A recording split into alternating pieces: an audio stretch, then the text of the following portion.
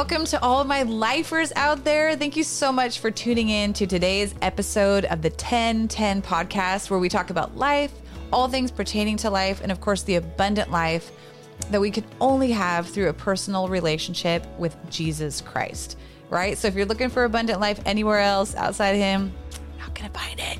But you're in the right place to hear some good news. I have a special guest with me today, my friend Damon Stoddard. I'm so glad that he has joined us for today's episode. I know that you're going to enjoy hearing his story in just a minute. So thanks again for tuning in. You know, the podcast 1010 is a ministry of Life PNW.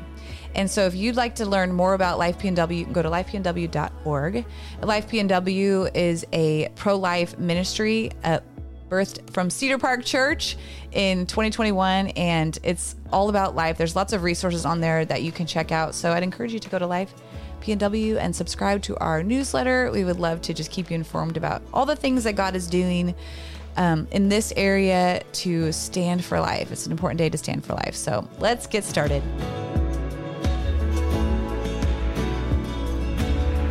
Awesome. Well, again, thank you so much, Damon, for joining us today on this episode of the 1010 podcast. It's been really fun to sit down with different people and hear their story. And I'm excited today to sit down with you. I've known you, Jay and I have had the chance of the opportunity to go to church with you for many years. Yeah. So have seen you walk through lots of difficult things, you know, whether it's physical or relational, just navigating the things of life and doing it with such passion and grace, you know. And don't you love how God doesn't waste our pain? Oh, yeah. You know? And so what I'm interested in today, obviously hearing your story, like hearing about who you are, but also how God has used the difficult and painful seasons of your life to not only help you and your family, but to help so many others. So I'm just excited that you're here. Why don't you introduce yourself? Just imagine that our listeners have never met you before. They don't know who you are, anything about you, and just let's get started. Yeah. Well, thanks a lot, Sandy, for having me here. And thanks for the opportunity. This is just really cool. I mean, we've known each other for a long time. I was thinking about it, and I think, you know, my friend Bob Jordan brought me to Cedar Park Church, 1993, 1994, something like that. But I wasn't even born then, so. Yeah, I know. That's what I'm saying. It's just kidding. No, I was in high school, 93, high school. I was barely out of high school, but it's, you know, I remember your dad, the sermons, and, you know, may the peace of God that transcends all understanding guard your hearts and your minds evermore. And thank you for that.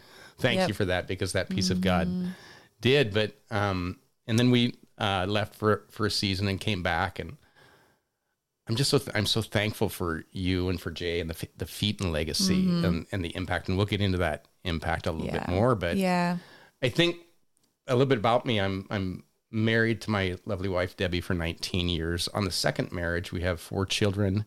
Yesterday, we celebrated our granddaughter's 2-year birthday. Aww, that's fun. Pretty awesome. How many grandkids do you have? We just have the one. Okay. The one, yeah. That's awesome. And it's kind of nice to have family and to experience family. Yeah, So, absolutely. Yeah. That's beautiful. So obviously you're a believer. We go to church together. You know, how did that start? Like when did you first meet Jesus? Yeah, that's a great story. You want the short version or the long version? You know, whatever God is leading you into. I think it probably opens up my story a little bit. Yeah. So let me kind of just tell a bit of the story, and I think it'll tie it all together. Yeah. So, in 2015, it was almost 7 years ago. I'd worked at Microsoft for 7.5 years, and I came into the office and was notified that my job had been eliminated. I had 2 days to clean up. Oh no! And that was that. Okay. And so I was notified, and when I was sitting with my boss, I remember sitting there and thinking, okay, what's going to happen in this season of my life? And I looked at her, and I said, the Holy Spirit came over me. I said, you know, I'm doing fine. How are you? And so they just fired you. Yeah. And you really flipped the tables. Yeah. And 2 days later, I wrote a blog called Thank You, Microsoft, and Goodbye. The blog went viral. And that's awesome. I didn't know what I was going to do in that season. Yeah. A month and a half in, I met with a mentor of mine, And he said, why don't you write that book? And I just choked up. And I thought, wow, okay. And so I remembered I'd written the title of my book, Pain Drives Change. I'd written it down on a whiteboard and said I was going to write that book for years and years and years. But I remembered that in this season of my life, when I was going through when my first marriage was failing, I had the wisdom to put a camera on a tripod, much like these cameras, in a little house in South Seattle. And I video journaled my journey of going through that separation. Really? Yeah.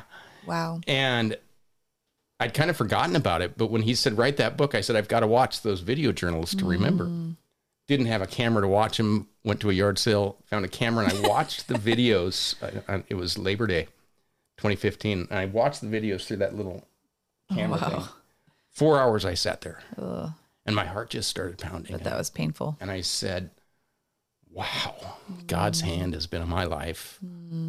I don't have a choice but to write this book. And 45 days later, the book was written. Whoa. Yeah. Yeah. And so as I thought about it, I wrote about my childhood. And when I was a child, unfortunately, my mother was an alcoholic, and there was a lot of trauma in my family. And I'm going to probably cry a lot, Sandy. So I apologize for that. Don't say sorry. We have tissue. It's right there. So we're ready for you. And I recalled when I was 5 years old, my mom had been taken away to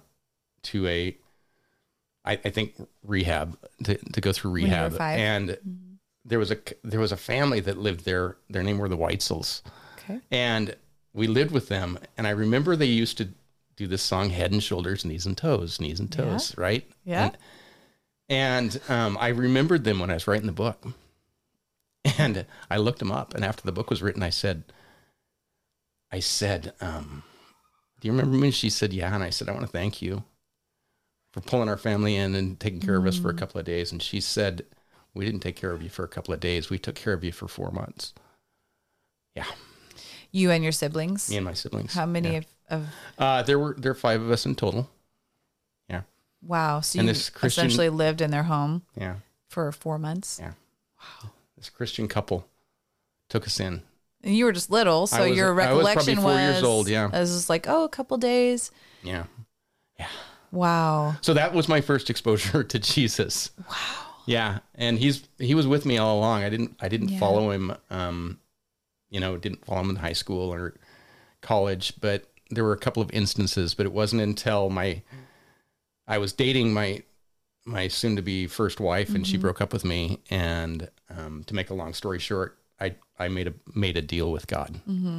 I said, God, if you'll just give her back to me, I'll give my life to you. And was she a believer? Yeah, she was. Okay. And that's what happened. Okay. I had no idea what the ride was that I was in for, but that was when I gave my life to Christ. And how old were you? I was probably 28. Okay. Something like that. So this family, when you were, 4 or 5, watched over you, and they were believers. Yes. And so did you go to church with them, or did they just... I don't remember. Yeah. Honestly, all I remember is Head and Shoulders, Knees and Toes. That's all I remember. And I don't even know how I know that's a Christian song. Right. I know. I'm thinking, does it talk about Jesus in that song? Maybe it's like he made our head and shoulders, knees and toes. Yeah. So. Wow. Okay. So you're 28. Give your heart to Jesus to get a girl. Great motivation. Yeah. So I had no idea. I thought being a Christian was going to be a magic pill. And I think a lot of all of the problems that were in our relationship would go away. And they didn't go away. Right. In fact, I write in my book that they were really bad. Actually, things got really bad. I actually went to jail for an incident when we were married. Okay. And couldn't change. And January 11th, 1999, we separated. And I remember leaving the house that we lived in, and my daughter Monica was a year and a half old, and she was standing in the window waving goodbye to Dad. That's just... And I thought... heart-wrenching. Kind of like what happened to me. I swore I'd never do this, and I'm doing it to my baby girl. Yeah. Yeah. But that was the season that God transformed my life. He absolutely transformed my life in that season. It was Pain Drives Change. That's where the title of my book comes from. Yeah. And without getting into it too much, because of my childhood trauma, I have a lot of issues with trust, right? Okay. Every caregiver that I'd ever had in my life, I couldn't trust. Mm-hmm. And so as an adult, I had a hard time trusting people, but God in his infinite wisdom put me at a job at Honeywell where I worked with two godly men for 10 years. Wow. One of them was Bob Jordan. Okay. Yeah. And I looked these two men up when I was separated and just in extreme pain. And they carried me. They literally carried me for the next couple of years. Wow. And transformed my life. And I like to tell the story of the four men that Jesus carried, right? Yeah. That carried their friend to Jesus. Carried their friend to Jesus, right? And they cared so much about him, they tore a hole in the roof and dropped him down. And Jesus, here's what was interesting, is if you look at the scripture closely, it says Jesus didn't heal him physically first. He said, because of their faith, your sins are forgiven. Interesting. And when I was writing my book, I came across that and I thought, because of their faith, my sins were forgiven. Wow. So that's a bit about that background. Yeah. And so, anyway. It's so interesting how, when we, so many, I talked about this in our last podcast with my friend, but when people accept Christ, they think like that's the end of the road. No. Right? You give your heart to Jesus and you're like, great, everything is going to be perfect. My problems are going to go away. My marriage is going to work out. I don't know. We're going to lose weight. Just anything we can apply that we want. But just that idea that that's really just the beginning of the road. Yeah. And so many people, I think, become disillusioned with their faith because they literally think that if I just give my life to Jesus, that I'm not going to have any more problems. All my, whether it's anger issues or addictions, they're going to just fall off, and I think sometimes we do have those healing moments, where God really transforms us immediately, but everybody comes to the point where like, okay, the rubber meets the road and I gotta, really work out my faith and take the time to obey what God says. Cause he invites us to be a part of his kingdom, but he has his own rules and that go against our human nature. Yeah. They're like almost exactly against what we would instinctively want or desire. But when we say yes to Jesus and we say yes to his ways, he brings freedom that you could never imagine, right? Where the Spirit of the Lord is, there is freedom, said the scripture. That is the best one. Yeah. And whom the Son sets free is free indeed. Yeah. And we overcome by the blood of the Lamb and by the word of our testimony, even by what words you're speaking today. Yeah. How you, your journey to Christ. And even though it's like, sometimes we wish that there was no bumps along the way, it's those things actually that shape us and that have shaped you. Yeah. And even, that moment, seeing your child, your daughter, waving at you, propels you into the next season of your life. And, Yeah. So, as you were talking, I thought of the scripture that's kind of the foundation of my book. I knew the scripture before I was separated. What was interesting is that James 1:2-4 says, "Consider it joy, my brethren, when you encounter various trials, knowing that testing of your faith produces endurance." And I knew that portion of the scripture, right? And I didn't understand it.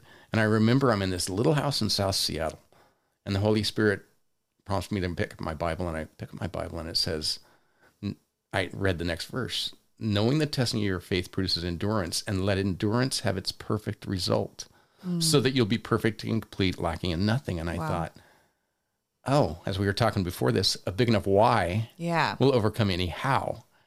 Oh, the reason to consider it joy is because we will become perfect and complete. Yeah. And then interestingly enough, if I can geek out for just a sec. Yeah, do it. So I'm an engineer by trade, and I had just read a book called Managing the Design Factory. And in Managing the Design Factory, he talks about the importance of failure. And he goes into the theory of failure, and bottom line is he says that we learn the most when we're failing 50% of the time. So I had just had this paradigm from engineering about failure, and then I come across this scripture that talks about consider it joy when we're going through trials. And I put together the engineering component with the biblical component. I said, I'm failing a lot right now. I'm failing an awful lot. That must mean I'm learning awful lot. So all of a sudden I could consider it joy in the failure, knowing that it was how I learned the most. That's good. Kind of geeky, but I have a couple other engineering examples here. I love it. And I'm not an engineer. God didn't make me that way. So I love to hear that perspective from you, because I'm going to look at things, from a different angle, from a singer or a worship leader or whatever. Sing my problems away. Okay. So just picking up with your story. You wrote your book in that season. Your first book. Because how many books have you written? I've written 2 books. Yeah. So what happened after that? So because I'd written that blog that went viral, I looked and I said, I want to go back to Microsoft. And so I reached out to somebody that I knew, and they said, oh yeah, our general manager read your blog and said, we want people like that working on the team. That's too funny. So she created a role, and I was rehired 5 months later after writing a book. Yeah. And by the way, I went back to Microsoft after 5 months and writing this book with more money in the bank than when I was laid off from Microsoft. A better office, a better position suited for me. And the Lord had opened the door for me to write this book. That is amazing. It's clearly God's will. So right? because I chose to consider it joy. Right? It was that scripture that's my life scripture. I chose in that moment to consider it joy. And instead of asking why, you were like, what? Yeah. God, what are you doing? Yeah. And I think somebody, I can't remember that church a couple weeks ago, somebody mentioned that, like, instead of asking God why, ask him what, right? When you get in that season, you're like, everything's going wrong. You can get angry. You can lose faith. Yeah. When you're asking God the wrong question. Yeah. That makes sense. God, what do you want me to do in this season? Yeah. What are you doing? How can I get in step with you so that we can get through this together? Well, there's another interesting part of this story along those lines, because I talked about my mom, and I talked about some of the struggles she had when I was younger. And my mom lived right down the street during that time. And one morning I was out running right after I started writing the book, and I was listening to worship music. And I'll never forget it. Jeremy Camp song, "There Will Be a Day," came up, and the Holy Spirit spoke to me, as not audibly, but, Damon, you should ask your mom if she wants to write the book with you. So I stopped right there. I called her on the phone and I said, Mom, would you write this book with me? And she said, I always thought I was going to write a book, but I don't think I can. I said, well, how about if we write it together? And she said, sure. And so I would go down and she would tell me her story, and I'd sit by her chair, and she would just be weeping about the failure she'd had in life. Wow. And I remember sitting there, and she was sharing something with me, and she said, son, I don't know that God would forgive me. And I confirmed that she had given her life to Christ. And I said, Mom, the Bible says, as far as the east is from the west, your sins are forgiven. Yeah. Your sins have been forgiven. Amen. And it was like she let go. It was like the peace that came over her. Well, she ended up writing a letter, and we put that letter in the book. I went back to Microsoft, and a week later she went to the hospital. 2 weeks later, we got a phone call that she had passed away. What? Yeah, she had passed away. Well, here's what's interesting. When I talked to the nurses, it turns out that there was one nurse on one side whose name was Faith, and on the other side name was Grace. No way. My mom died with faith and grace on her side, and she was scared to go, but they were with her on each side and said, it's okay. It's okay. Wow. And my mom went in peace. Wow. So not only did the Lord open the door for me to write the book, but the Lord opened the door for me to heal with my mom, and to bond with my mom, and to offer her this forgiveness. That is And incredible. Then she died with faith and grace by her side. I kid you not. That is so beautiful. Yeah. Wow. Yeah. You just think of that moment, though, when the Holy Spirit dropped that idea, if you hadn't acted on that. Yeah, I know. And then just, And then we played that song, by the way, at her funeral. So there will be a day. Yeah, that's so good. And it just reminds me that, sharing it. Like, I'm sure hearing your mom talk about her mistakes and her regrets, like you said, just brought so much like closure to your heart and healing from that pain that you walked through. And that's just so amazing. Yeah. In fact, as as I sit here talking with you, I realize that my wise wife said, Damon, you seem to get kind of hard towards your mom sometimes. I wonder if there's something there.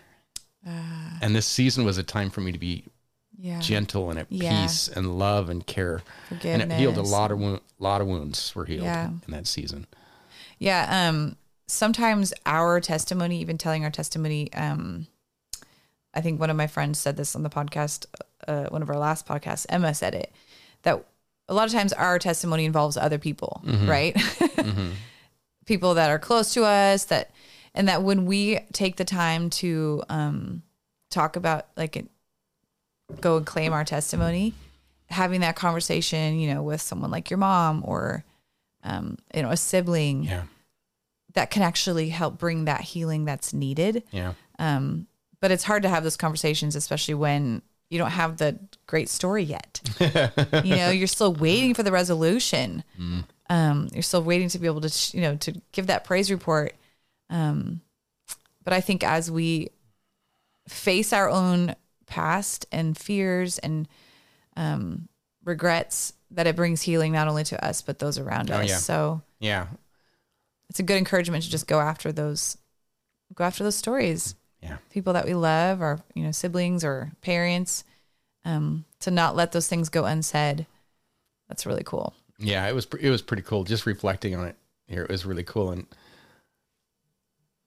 yeah, we could talk so much about that, but there's so much more to the story. So what show us your book and where people can find it? Yeah, so it's just the book is Pain Drives Change. It's my first book. They can find it on it's available on Amazon. So that's really cool. Yeah. And your mom has a letter in there, so that's special. She actually did write the letter, and I remember sitting with her, and she could barely write. Really? And she wrote this letter out, and it was the story of her own pain, because when we were 8 years old, when I was 8 years old, we lived in a basement apartment, and came home one day, and the door was locked. We'd been locked out, so we had to live in a park. Oh no! Yeah, and so we lived in a park for 3 days. And my mom said, you know, I got to take care of my kids. So brought us to the welfare office, DSHS. And we all had to split and go to different places. But she went and got help.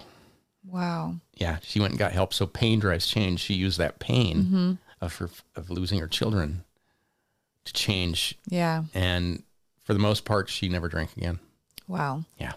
It became very healthy for me. Yeah. In my teenage years when I needed it the most. So that was that the first time going into like a kind of state driven foster care? We probably don't want to go down this path, but yes, it was. Yes, it was. It was. No, we can go down the path if you'd like. So I ended up going. Now I do want to, but I'm afraid. What's in the book? Afraid. Everybody knows about it. So, so it turns out that I went into a foster home, and I was in the foster home for 4 months, and mom saw something that she didn't like, so I went into a different foster home, and it was a group home.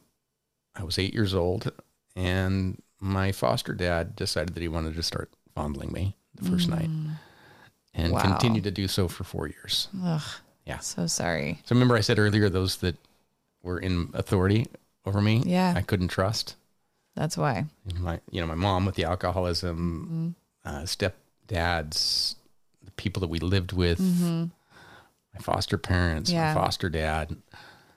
So, wow. I just, as I've been, listening to different people's stories through this podcast, right away I was like, wait, is there anybody who hasn't been molested? Just anybody, like I cannot believe how common it is in people's upbringing. Yeah.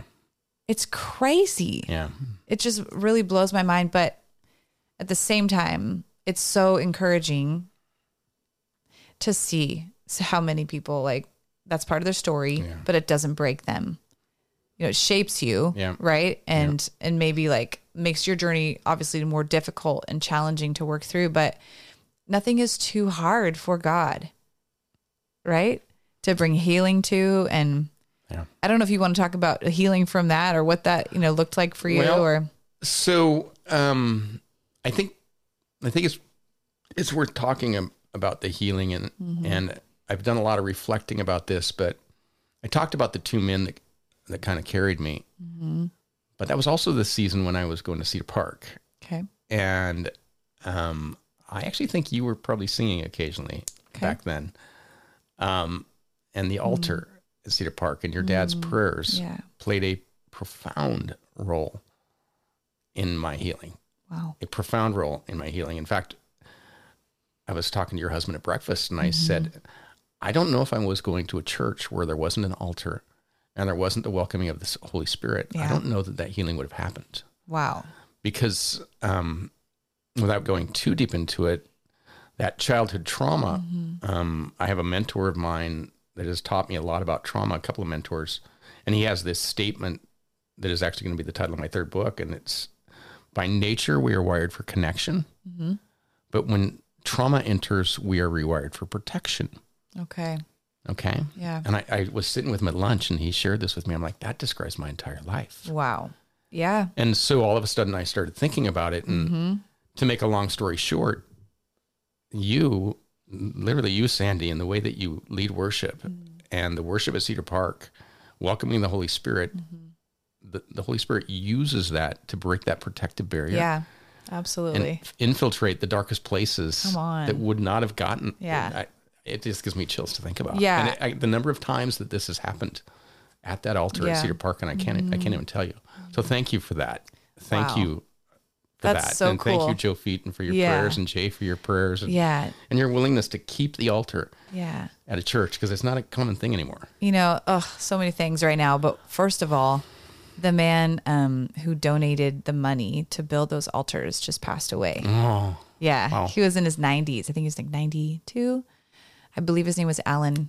I should have known it, but it just reminded me because, it came through. We have Chapel of the Resurrection at Cedar Park, and so we get notified when people pass away, and that was just the note next to his name that, he was the one who, actually my dad responded to the email and said, actually, this man donated the money for those altars. And I mean, how many times have I been impacted by going and kneeling at the altar? Yeah.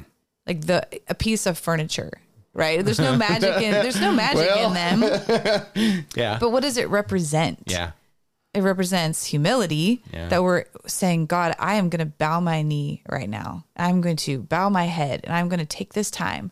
It could be a million other places, but right now, what I need, only you can give. And man, the Holy Spirit and God, when he sees his kids at the altar, I don't think there's anything that makes him happier. Yeah. Just that submitted heart. And obviously we don't have to have an altar to truly be humbled before the Lord. We can bow our knee anywhere. Just hearing people give their life to Jesus, in their bedroom, on the floor in front of the TV, or just whatever, right? You can have an altar before the Lord any place. But I remember I was in my late 20s when I had 3 or 4 different people speak words over me about worship that when I sang, that God would heal, and so it's kind of one of those things that when I sing, and the opportunities that I have, you don't always feel like, God, it doesn't seem like anything, you're doing anything, or I don't get to see how God is working in people's hearts, even just through the gifts that he's given me of singing, which I love to do. So that's so awesome that he does his work even through singing, while I get to do something that I love. But thank you for telling me that, because that's so cool. I just sitting here talking to you, kind of helped me connect that, it was your voice, the Lord using you and your voice that has played a profound role. That's so cool. In my books, most every chapter I share verses from songs that have impacted me. And we were talking before this, about one of the worship nights about that song. When it was a difficult season last summer. Yeah. And that song, I don't know the name of the song, but Firm Foundation, the Cody Carnes, right? Yeah. Rains came, wind blew, my house was built on you. I'm safe with you, or I'm going to make it through. Yeah. And I just started weeping that night. Just weeping, because I was giving up hope, and there it was again. Right. And now every time I hear that song, I think I I think I break into tears every time those verses. Just the imagery of that and that bridge. And I remember because of the trauma, the trauma, I was never safe, right? It was never safe for me. So look at the words on the screen. Rain came, wind blew. Yeah, a lot of that. I'm safe with you. My house is built on you. Yeah. I'm safe with you. And just, we're going to make it through. Yeah. And then I just recalled all those times. Wow. All those times. Yeah. And so. Yeah. Yeah. I mean, just you saying that reminds me of kind of the season that God has been bringing even Jay and I through. And I think our church, where we've had like extended times of just waiting on the Lord. Yeah. Even on a Sunday morning, like, we've sung all the songs, but we're not done. Yeah. Right. Like God is still working, and just like, maybe the band is playing or whatever, but we're just waiting on God. We're just listening. We're letting him heal. And that's been happening that, earlier in the year, God wanted to just heal my heart from some things too. And in his presence, just letting those memories come back to my mind, and then just surrendering them to Jesus and inviting him, like, even though he was there always, but inviting him into those places in my heart and saying, God, I don't know what went wrong. I don't know how to go back from this or like turn from this, but his presence comes and his healing comes, and there's never condemnation. Yes. Right. There's never shame. Sometimes when, you confess your sins to someone, you kind of like wait for the, Yeah. And I think even with God, sometimes like I'll voice my sin or whatever, and I'll speak it out, and you just kind of, but he's like, he leans in. Yeah. He doesn't recoil or be like, I'm not going to talk to you for a week. Treat us like maybe we've been treated by people, or like we've treated people, but he's just so forgiving, gracious. And I believe that God heals our memories, when it's like stuff we've seen, whether it's like pornography or anything, that when we confess our sins, especially when we've seen things that we didn't want to be exposed to, or be a part of, that God can heal memories. Why not? Yeah, really. God can do it. He's awesome. He loves us, and he wants to bring wholeness and healing to his children. Amen. That's like his number one. Yes. So it's cool to hear, how he's done that for you. How he's doing that. It's a journey. No, you're done, right? No, I'm not done, unfortunately. Yeah, I'm not done, but I'm trying to consider it joy. Yeah. Yeah. Well, I consider it joy too. And thankfully, I think it's kind of like this, it's not always where he's like, I got to deal with you. Sometimes it seems like it comes all at once, and then like, you experience freedom, and then it's like, there's always more, right? There's always more. Yeah, there's always more. So back to the story. So I go back to Microsoft, right?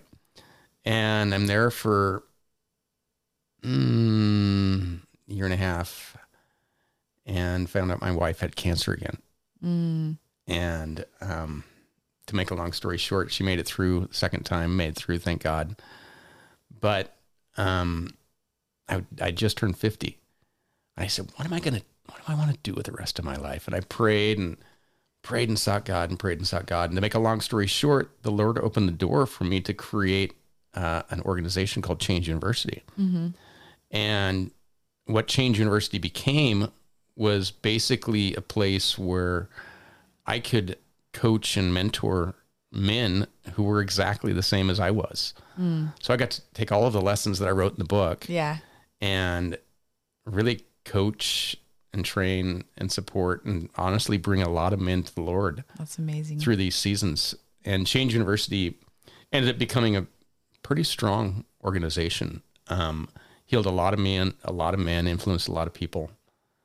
Was a year into Change University, and I got cancer. Wow. Yeah. I got cancer. What? Yeah. So this is the third time of having cancer. Really? In our lives. And I started blogging about it. Yeah. From the very beginning, I started blogging when I just found the lump. And that blog ended up becoming my second book. Which is wow. That's so interesting. It's like God has a pattern with you. Yeah, I'm in another one of those seasons right now, which we'll get to. But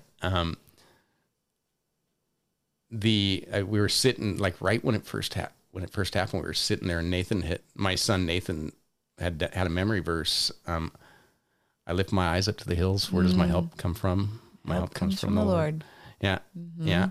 So, so that was one of the scriptures in there. But anyway, without going into too much detail, that became a book. Okay. What kind of cancer did you have in your neck? So I had, it started out with a lump in my neck, which,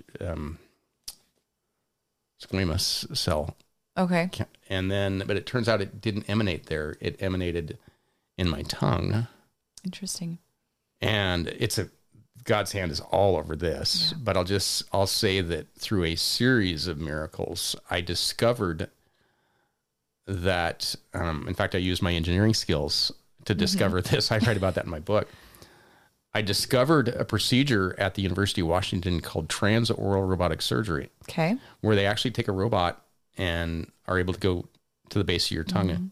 And so at Cedar Park, a few weeks before the surgery, the men laid their hands on me. And one of the guys said, Jesus, the doctors don't know where the cancer is, but you do. I pray that they would find the cancer. Yeah. And so they're wheeling me in on the, before surgery. And I said, you're going to find the cancer and you're going to cut it out. Amen. And I passed out and I woke up and I said, did you find the cancer? And they said, we found the cancer. I said, wahoo. And then I fell asleep again and I woke up and I said, did you find the cancer? They said, we found the cancer. We cut it out because apparently that you have short-term memory loss. So, but anyway, the doctors said that literally they were in there and they put the microscopes, down my throat and they saw a little bump and they did a biopsy and it was right there. And they cut it all out with a robot. Praise God. And I was cancer-free.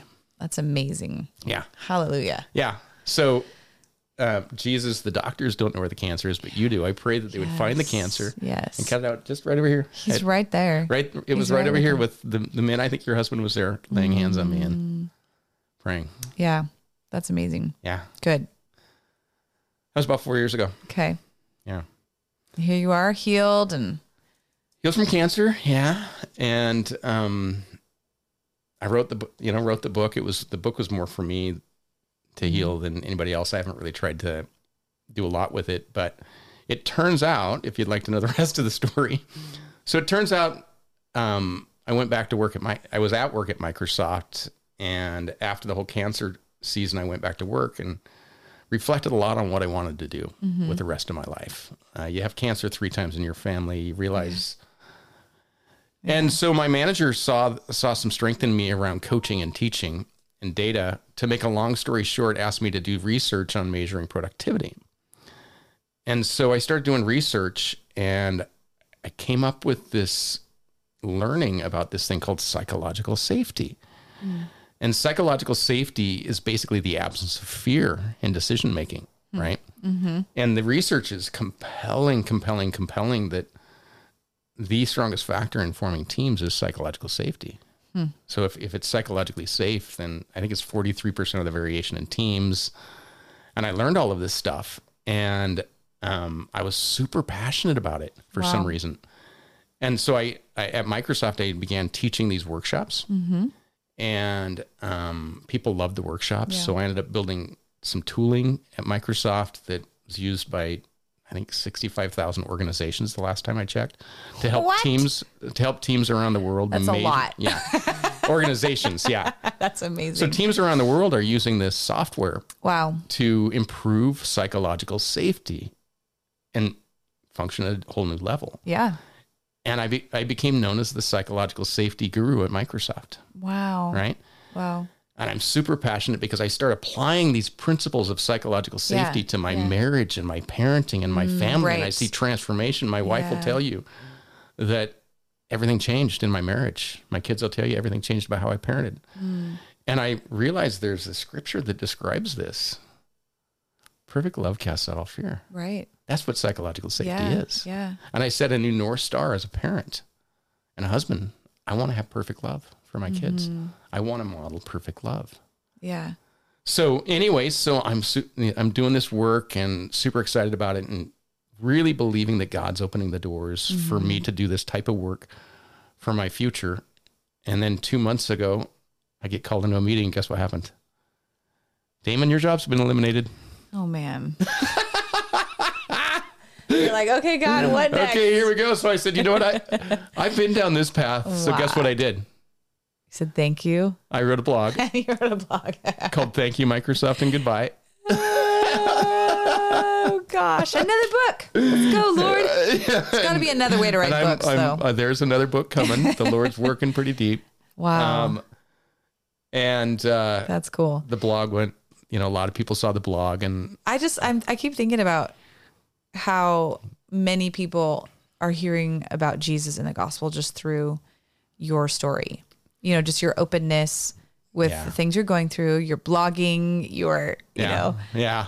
Just imagine how many people are, finding Jesus because of that. Here's what I realized is we talked about Change University, and, Change University impacted a lot of men, but it wasn't the right season for it because I have children in the home. And so I kind of let it go. Yeah. But what I realized is one day I just had this epiphany, wait, psychological safety, perfect love casts out all fear.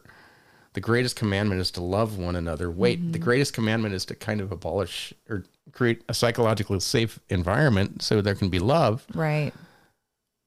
I think I'm witnessing to 63,000 organizations in the world through the work that I did. Maybe I should put a little effort here. Wow. Right. Yeah. And so the Lord opened that up, and I don't, honestly, Sandy, I don't know what's next for me. Well, that whole psychological safety curriculum that you basically, created. It just reminds me of the song. Like, was that around the same time? It was around the same time. Of just God realizing, because when you realize that concept that so much of what we do is based out of fear, fear of rejection, fear of being alone. I mean, I recognize that in my own life, decisions. I look back at decisions I've made, and I'm like, wow, I really did that because I was trying to insulate myself from being alone or, I don't know, left out. That FOMO is real. Yeah.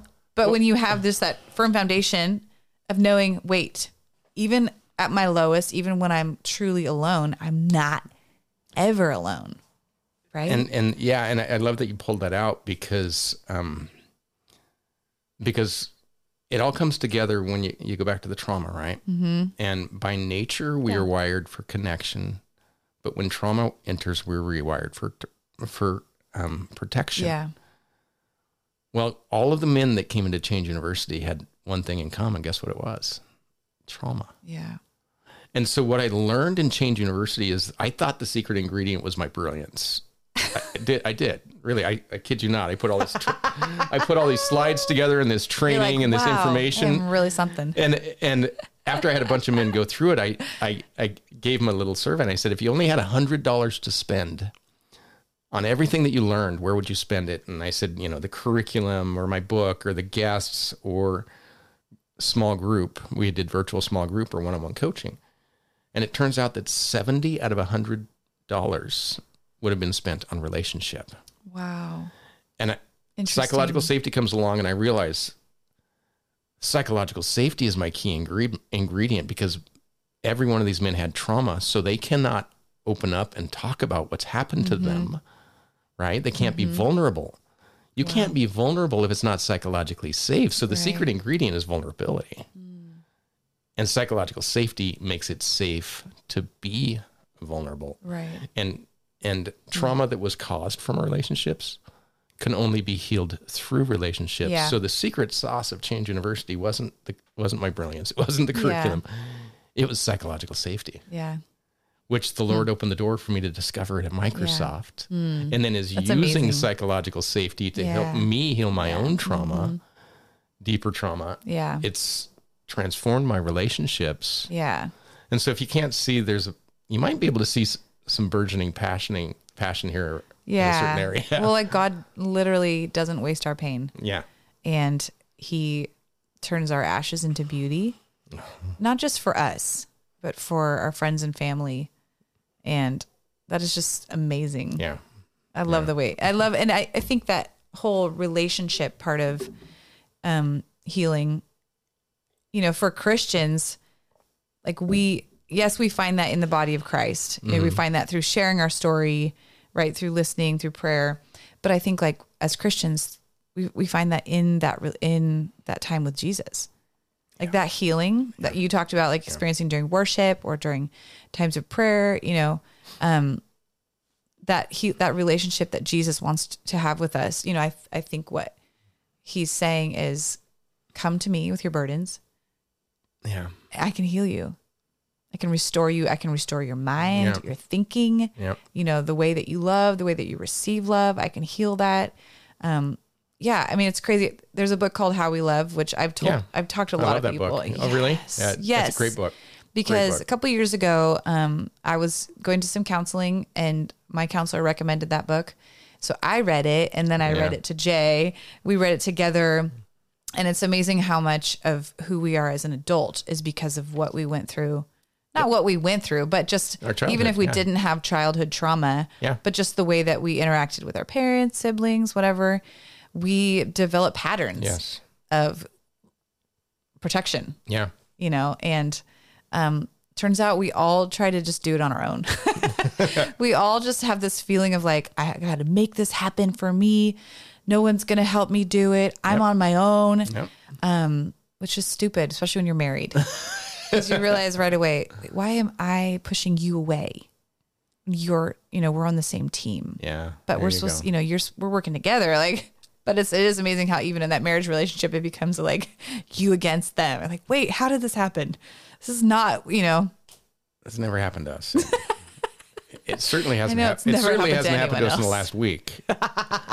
Okay. Wait. My legs are crossed. Oh my word! I forgot about that. Cross my fingers. My fingers are crossed behind my back. I have not heard that for a long time. I don't know where that came from. I have no idea where my legs are always crossed. You can't believe anything I'm saying. Yeah. So what's interesting about this relationship thing is, you're mentioning, that we're safe with God, but here's how I reflect on it is if I couldn't trust human beings that I can see and be with, how do you make that leap? How do I trust a God that I can't see? Right. Well, it's clear. I told you 2 men were in my life that I worked with for 10 years. Wow. That happened to be Christian. And they were there when I was alone and I could trust them and they modeled Christ's love. So they built a bridge. Yeah. Right. And that's what we did in Change University as well, is most of the men did not know Christ, but we were safe and we built a bridge and we modeled Christ's love so that they could experience it. Yeah. So anybody who's out there listening to your story, what's some words of advice? Maybe they're in a place, in a dark place. Maybe they've lost a job or they're like kind of at a crossroads. What are some things that you've learned just like, through this? I mean, you've shared a lot. I mean, they're coming to my mind, like church, find a community, right? Yeah. How do they get involved with like a mentor, a male mentor, or even a female mentor that can help them walk through? Yeah. So I think that it starts with an idea, right? And I didn't know when I wrote the book, Pain Drives Change, that those 3 words would become so powerful for so many people. But the number of people that have read the book or even heard those words, it shifts their paradigm, right? So when you're in the middle of pain, here's the way I like to put it. If you imagine a hot burner on a stove, right? And this is going to be kind of corny, I caution you, but there's a hot burner on the stove, right? So what's going to happen, Sandy, if you take your hand and you put it on that hot burner? You're going to get burned. You're going to get burned, but what else is going to happen? Blisters. You're going to just leave it sitting there and say, no, take it off. Do you have to think? Do you have to think about taking it off? No. Why is that? Because it hurts. Because when it's more painful to stay the same, keep my hand on the burn, right? Than it is to change, pull my hand off the burner. Change happens automatically. Right. Yeah. So you don't have to think about, when you're in deep pain, you don't have to think about changing. You're going to change. Yeah. You're looking. You're going to change. What am I going to do? Right. The question is, what are you going to do to change? Are you going to do something healthy? Right. Or unhealthy? My encouragement would be, if you're in the middle of pain, realize that that's the opportunity to actually make a transformational shift in your life.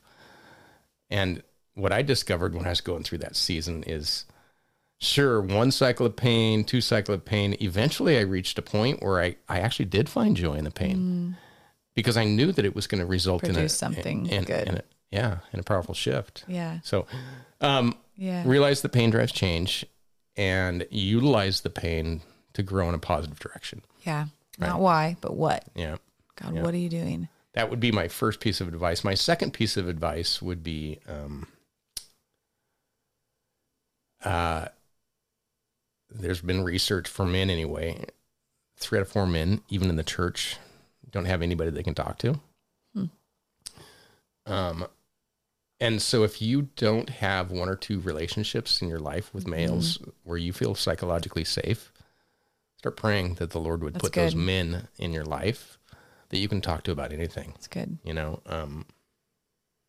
and I've built, one of the things I've done in my life is I surround myself with a few men like that. And we're in a small group every 2 weeks, and it's the core foundation is it's psychological safety. Yeah. Right. We can share anything. There's no reaction. And then allows it to get out and process and get perspective. And I always feel better about it. Yeah. So that's a really long-winded answer to your question. No, it's not. I have lots of other ones, but that's probably at the core. I know you do. And I think that you've learned them by testing it. Yeah. You've experienced that in your own life and it's been proven. Yeah. I think relationship is so important, and it's easy to isolate. I think especially when you are wounded. Yeah. You've been wounded. You're like, who wants to run back into that? Especially when it's people that we get wounded by. So I think just praying and asking God to, help you, like you said, just find those people. Yeah. And it's amazing how once you start saying those prayers, your eyes are opened. You're like, oh, you. Yeah. Or they just show up. Yeah. Right? So I'm going through some stuff right now, and to make a long story short, I was on a call a couple of weeks ago with a friend who we've been friends for a while, and he was sharing with me his story. And he shared with me a book that's impacted him. And I said, well, I just picked up the book while we were talking. He said, well, here's your homework. Read the last chapter. So I read the last chapter. Wait, that's what you're not supposed to do. Well, I'm glad I did. Okay. Because literally read the last chapter, and to make a long story short, the last chapter introduced me to some resources that I'm going to be utilizing in the next couple of months to really help me grow the next level. That's good. And I was talking to my daughter, and she's like, how'd you discover this? And I said, show me your friends, I'll show you your future. Ooh, I've heard that one before. My friend introduced it to me, and look at my future. Yeah. Same thing we were just talking about. That's so relationships, good. Right? Yeah. It's important. Yeah. So I love that. Did you coin that phrase? I think I've heard you say it a few times, but I don't think so. I'm pretty sure my parents have told me that. And it's true even as an adult, right? We say it to our kids. Like I remember saying it to my kids with their friends, like, do you want to end up like that? But I think even as adults, my challenge, I'll just say this and then we'll kind of wrap up. But I have always been like afraid of books, like self-help books. Really? Yeah. Better not read mine. Well, I know, but let me finish the story. Yeah, sorry. Because I feel like growing up, and I don't know if I can blame my parents for this or not, but just very cautious of like the things that I allow to influence me, absolutely. Right? Like whether it's magazines or books, or I've just been very closed off. Like I don't really, I'm like just the Bible. I don't do a ton of other, I really don't. But I feel like this year is, we take every year at the end of the year at our church, we'll have a service where we just kind of sit and wait on the Lord and ask him, God, what do you have for me this next year? Like, what are you speaking to me? And I literally felt like God was like, hey, really good job protecting your heart and yourself and your mind. He's like, I think you can open up the circle a little bit. Good for you, Sandy. So I was like, are you sure, God? So one of my goals this year has just been to do that. Good for you. So like, Sandy, you're 45 years old. I don't think too many people are going to sway your opinion. You're not going to be, drug off into the crazy land. So I don't even know why I said that, but just allowing other people's stories, to influence and shape, not everything that even if it's not true, even if it's like bad theology, not everything that we hear. And this is not to preface your book at all. Okay. I'm sure your book is awesome, but there's just so much stuff out there. I know. That we're looking for help, and we end up finding just look into this crystal and all your problems go away. Smoke this joint and you won't feel pain anymore. But just, allowing God to bring people, influences, resources to your life that are there to help you. That's my goal this year, is just bringing friends around me, more books and resources that complement what God's doing in my life. What's interesting is, as you mentioned that, is I'll just say this, is that Bob Jordan in that season said, you know what, show me the books that you read and the people you spend time with, and I'll tell you who you're going to be in 5 years. And that's good. And that's why I said that. Show me your friends. Yeah. And so I started reading a lot of books. And so I listened to a lot of books, but this idea of psychological safety came from a book, right? And what's interesting to me is, because I'm Christian and I have the biblical background, I'm able to take these ideas, and the Lord has allowed me to kind of pull them together. Yeah. Right? Yeah. So the perfect love casts out fear. Yep. Wait, this is not a novel idea. Right. This is Jesus, right? Yeah. So that's the way he works. Yeah. So having the research, if you will, in today's world that supports it. Yeah. And the scripture that supports it, to pull those two together, I've found is a very powerful combination. It's a perfect combination. Yeah. It's beautiful. Yeah.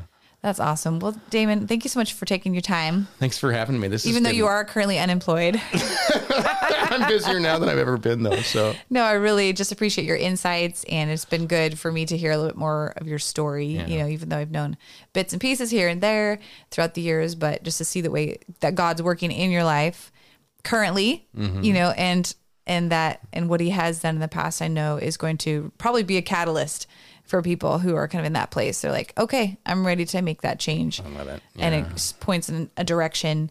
And so I'm excited about that, just to hear what God's doing. Well, thank you. And Sandy, I just want to say thank you again for using your gifts to, certainly through the worship. I've mentioned that. Thank you. The altar, the welcoming of the Holy Spirit. Yeah. And I think this is so cool. I think this is so cool what you're doing and how you're doing this, and the ability to come and just talk and be here. I'm very honored. So thank you. Oh, well, we're honored to have you, and just, it's God, right? Yeah. Like, God's leading, and it's exciting to see what he's going to do. Yeah. So, well, let's just close in a word of prayer. I just want to pray over our listeners and over our time, and then we will sign off. Heavenly Father, we're just so thankful for you, God, for, who you are in our lives and the way that you draw us to yourself. God, I thank you that you created the world, that you created humanity. And even though there's a lot of brokenness in our world, God, I thank you that you walk with us in healing. You lead us along paths of righteousness. Just like your word says, you lead us beside the quiet waters, you restore and you heal our soul. Thank you for doing that in my life. Thank you for doing that in Damon's life and for all of our listeners. God, I pray if there's anyone listening right now who's just in that valley of the shadow of death, they don't know what the next move is or what to do next. God, I pray that your Holy Spirit would lead them, that you would show them the path that you have for them. You'd bring them to a path that is clear, that is well lit. God, that is a place of healing. I pray that you'd bring community around them and help them to just take that step of faith to where you're leading them, to a place of healing and wholeness. I know that's what you desire for all of us. So God, we pray your blessing over Damon and his family. Thank you for this new book that he's working on. I pray that your Holy Spirit would just continue to empower him and give him just downloads from you so that he can be a blessing and encourage and inspire all those that will read his book. God, we just thank you for his testimony and again for his family. And we just pray your blessing on this entire podcast. In Christ's name we pray. Amen. Amen. Amen. Thank you so much. Yeah, thank you. And thank you to all of my lifers for tuning into today's podcast. We hope that you will, of course, like and subscribe and share. Maybe there's somebody that as we were talking, you were thinking, oh, they need to hear this. Go ahead and, send them a link and share that. And we'll see you next time.